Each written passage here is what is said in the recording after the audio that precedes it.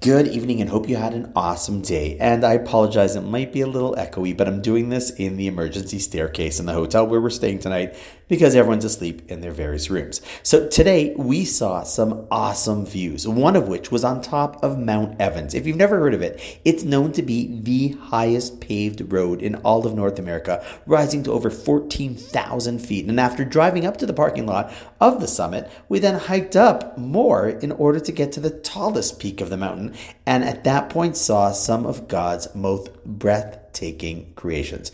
Honestly, it left us breathless. In fact, literally breathless, since when you go up that high, it becomes subtly, although noticeably, more difficult to breathe. However, I would love to share with you perhaps the coolest part about the entire climb up the mountain. See, it's that at every turn, you saw something that was breathtaking and then figured that you saw the most breathtaking view ever, and that this was as awesome as it gets.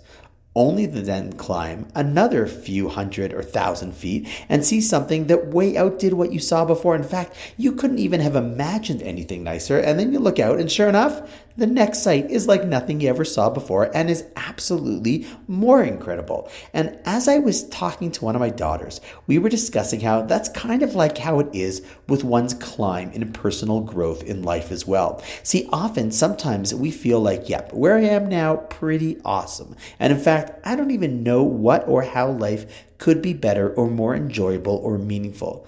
But then you continue to climb. And sure enough, you experience life on a level that you could never have imagined being even better than what you had before. But it is. See, the hardest part is that we just can't imagine or explain how great a height you have never reached could look. And you just have to trust that if you continue to climb the mountain, the views will be that much more awesome. And so too with personal growth. You have to just put trust in the process that if you continue to climb, you experience life, relationships, meaning, and joy on a whole new breathtaking level. But the only way to see it is to see it for yourself.